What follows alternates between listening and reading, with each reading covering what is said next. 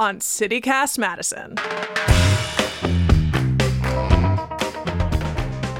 Have you ever been out for a drink and wondered about that beef jerky looking thing hanging up in a case on the bar? Well, if you're in southern Wisconsin, it's likely a Landjäger. They're pairs of ready-to-eat sausages that can be stored out in the open without refrigeration. And for a long time. They're smoked and fermented, and their popularity stems from Swiss and German farming communities in the area. And no one loves them more than Jesse Brookstein. He wrote a book all about them, called A Perfect Pair, The History of Landjäger in Greene County, Wisconsin.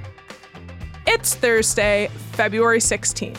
I'm Bianca Martin, and here's what Madison's talking about.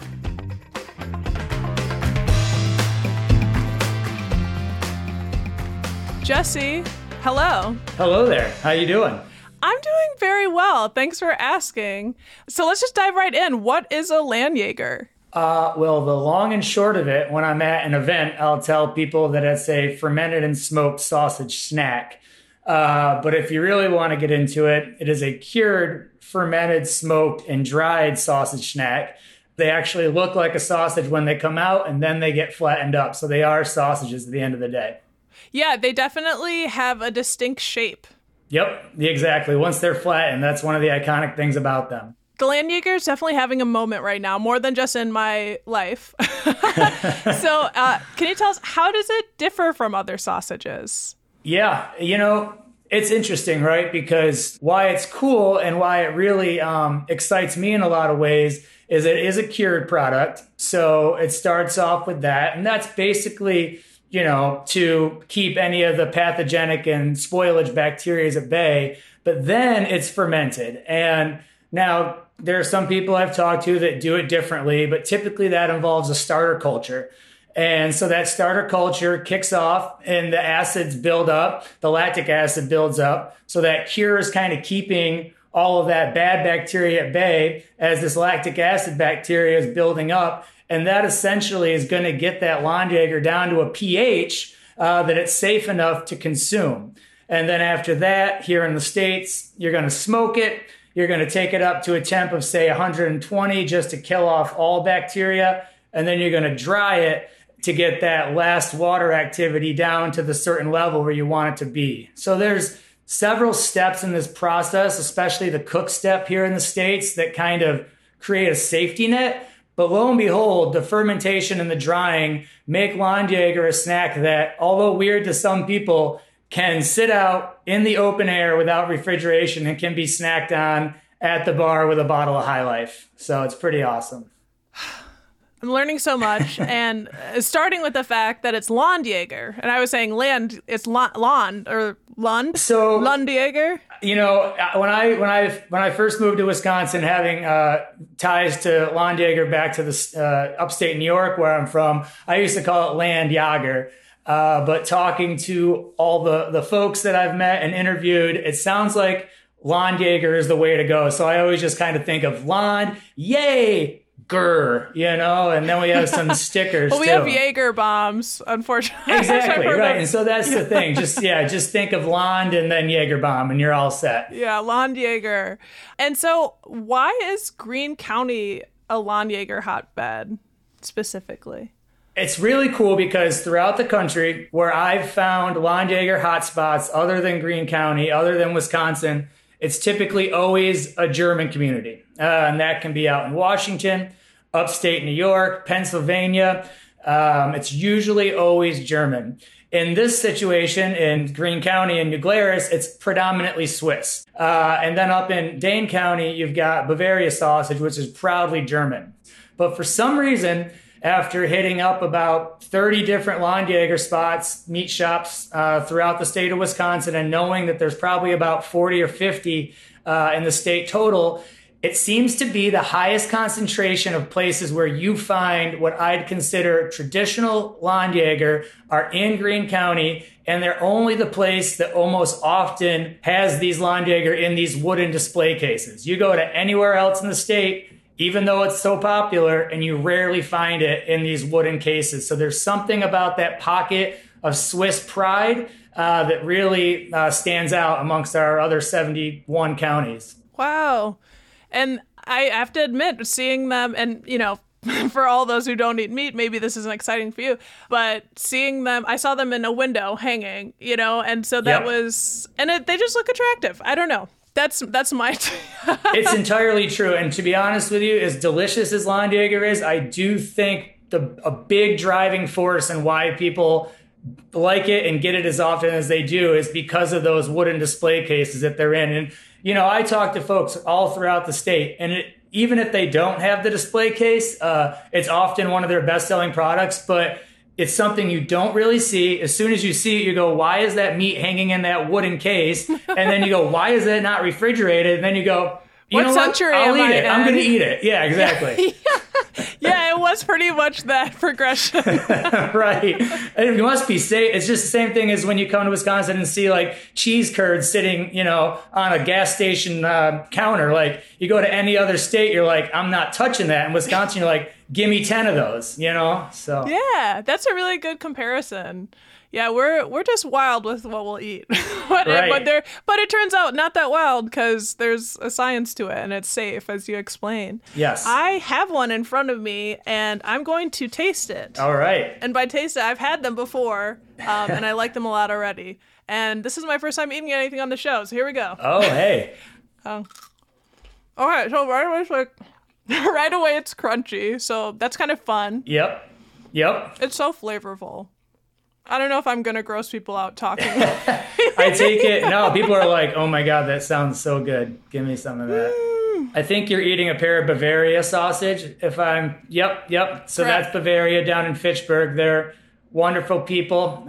Judy, her father started it decades ago, and they've carried on a proud tradition there. And honestly, it's one of the coolest retail meat shops I've ever been in the entire country. I mean, I just feel blessed because this is new to my life and I don't even think of myself. I don't cook meat for myself. It's kind of, for me, it's a little bit of an endeavor to cook meat. So just to be able to get it so easily like that, just hand snack. But then it's so flavorful. Like it really, really is. Can you talk about the flavors and like what's going on there? Because it's like warm. It's really tasty.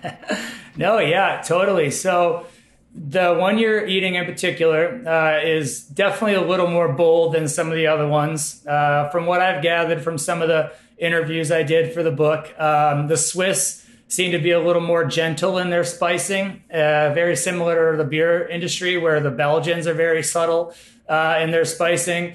And the German sausages do tend to have like quite a bit of flavor, ranging from currywurst to knockwurst or other of the more bold sausages. But while none of the producers they're never in the mood to give up the spices they use exactly. Very typically they'll use, nutmeg or allspice or coriander or fennel, caraway. And a lot of that flavor you're getting too, which, I say this a lot, but it's very similar to beer. A lot of the flavor you're getting is brought to you via the fermentation process and kind of that sweet little tang that might exist there.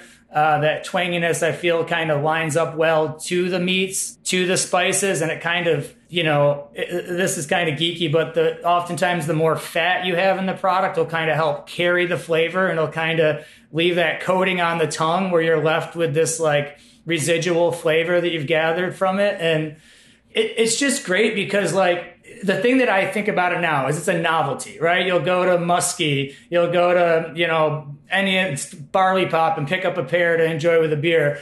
But this is such a novel idea. Like they were doing this prior to the understanding of fermentation, and they created a way to find and preserve meat that they could take with them on their travels without dying from it. Like that is simply fantastic scientific knowledge they didn't even know they had at the time. And so now we just kind of have fun with it. But it's a pretty neat, culturally, traditionally, and scientifically awesome thing. And now we're going to take a quick break. We'll be right back.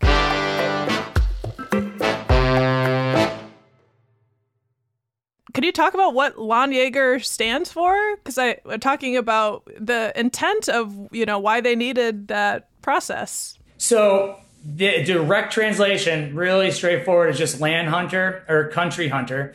And so one of my questions I asked when interviewing people for the book was, who do you think these hunters were? And, I heard different answers, whether it be somebody hunting for the family, be it somebody who is a professional hunter, maybe for the state. Because we think now that we've got Austria and we've got Germany and we've got Switzerland, but we need to think that hundreds of years ago, these borders as we know them didn't really exist. And, militaries and police forces, so much of history as we know it, you read book after book, it's typically like the mid 1700s that a lot of the things that we now know to be our written history are kind of when a lot of things started transitioning. So my research, and this could be completely wrong, but in my book, I believe that the Landjägers that are referenced in this are actually game wardens.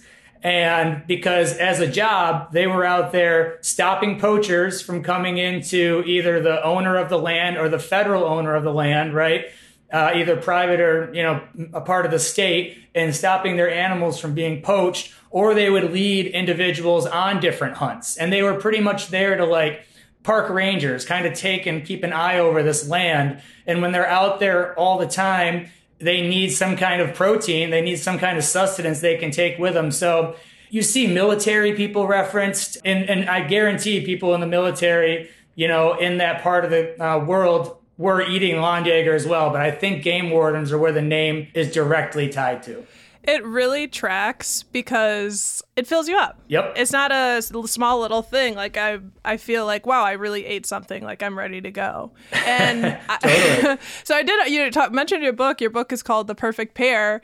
And Yep. I just want to know, how did you become the Johnny Appleseed of Landjäger in Wisconsin? Honestly, it just all started in upstate New York. I'm from the Utica area of New York, and my uncle lived in Albany, and there was a place called Rolf's Meat Market, or actually Rolf's Pork Store, which is an awesome name.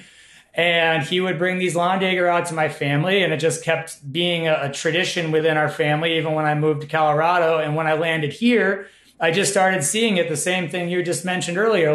I saw it at the Old Fashioned. I saw it at the Regent Market. I saw it at Stallsies. And then being in love with New Glarus Brewing and loving New Glarus as a town, I'd always see it there. And I just said, I need to find out more about this. I need to know any information. There was little snippets here or there. I won't say any, but for as vast as the World Wide Web is, it was pretty scarce. So I just started digging in, and I started chatting with people. And honestly, I had no idea how passionate people were about when I set out to write a book about a specific sausage snack in one small county in the state of Wisconsin. I was like, I'll probably end up at 20 pages and 16 people will read this total, and I had people of all ages, people in their 20s, 30s. I love Landjäger. I eat it every time I go out. Or people in their 90s, like adorable ladies coming up to me in Monroe saying, I've been eating Landjäger since I was 2. And then saying stuff like, this book is a gift to Greene County. That's super touching when you're dealing with these family histories, these regional histories, things that people are really proud of. And it kind of just branched off from there. Oh my goodness. I mean, and it sounds like extreme, productive, your nature, you want to be productive and you're writing and you got onto something that was personal to you and you touched this chord that you didn't even know the degree for which, is going to resonate with folks around here. People love it. And it's also Wisconsin, right? You live here. People are very proud of Wisconsin. They're very proud of the Packers. They're very proud of eating brats and drinking Miller Lights and the things that they're into, they're really, really into. And so you're around a proud group of people and you're giving them a sausage in the state of Wisconsin. It's kind of a win-win. So the title of the book is called A Perfect Pair. It sounds like you love beer. We obviously love beer here. So it's good that you're here. There are lots of synchronicities happening.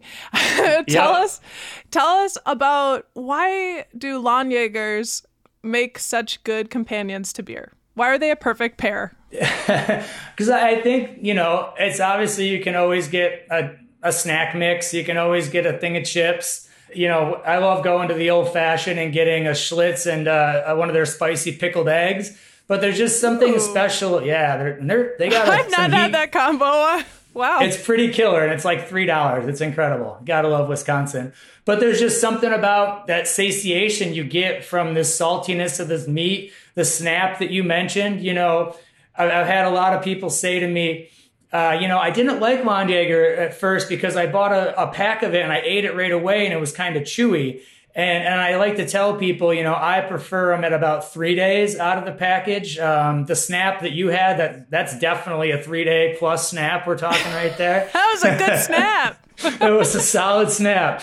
And so there's just, I'm very much a texture person, right? With, the feel of like eating some brown rice or some udon. I think there's something really savory and especially good, not saying good, but special about that snap of the Longyear when you're chewing it. That's the first thing that I noticed and recalled. Like, it's something you might not think about, but it is nice. Like, it's that pack and kind of what you were discussing, the packaging and how that happened. It doesn't have packaging on it. The packaging is the it. Yeah. Right.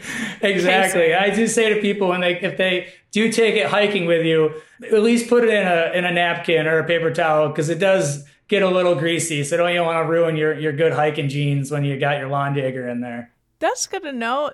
What Madison bars currently have Longyear? Yeah. So right now we got Muskie, Robin Room, soon to be a Black Rose blending that used to be Funk Factory, Barley Pop, Starkweather. I was working with East Johnson Family Restaurant for a while. Old Fashioned.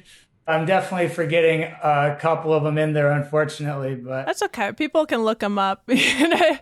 Don't you hold him accountable. He's doing a good work here. Jesse, thank you so much. Thank you so much. It was a pleasure being here, and I appreciate your Longyear enthusiasm. That's Jesse Brookstein, author of A Perfect Pair, The History of Longyear in Greene County, Wisconsin. You can find a link to his book in our show notes. And if you want to get hungry, we're talking about food every Thursday here on the show. So get ready, and also feel free to send us ideas. What do you want to hear about? We're at Madison at citycast.fm.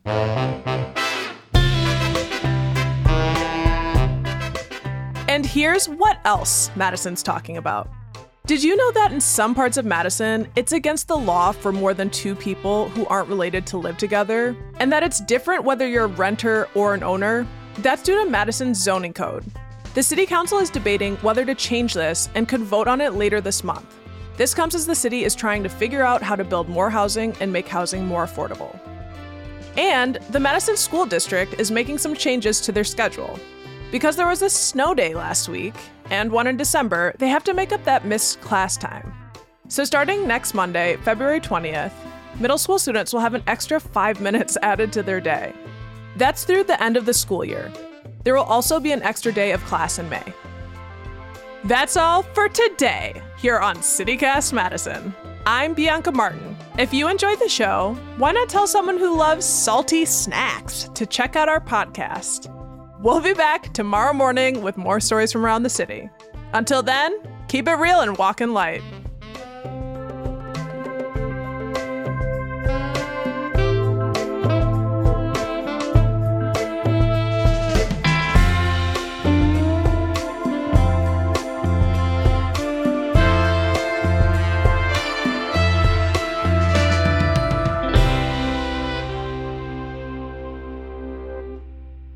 If you're hungry and you know it, clap your hands.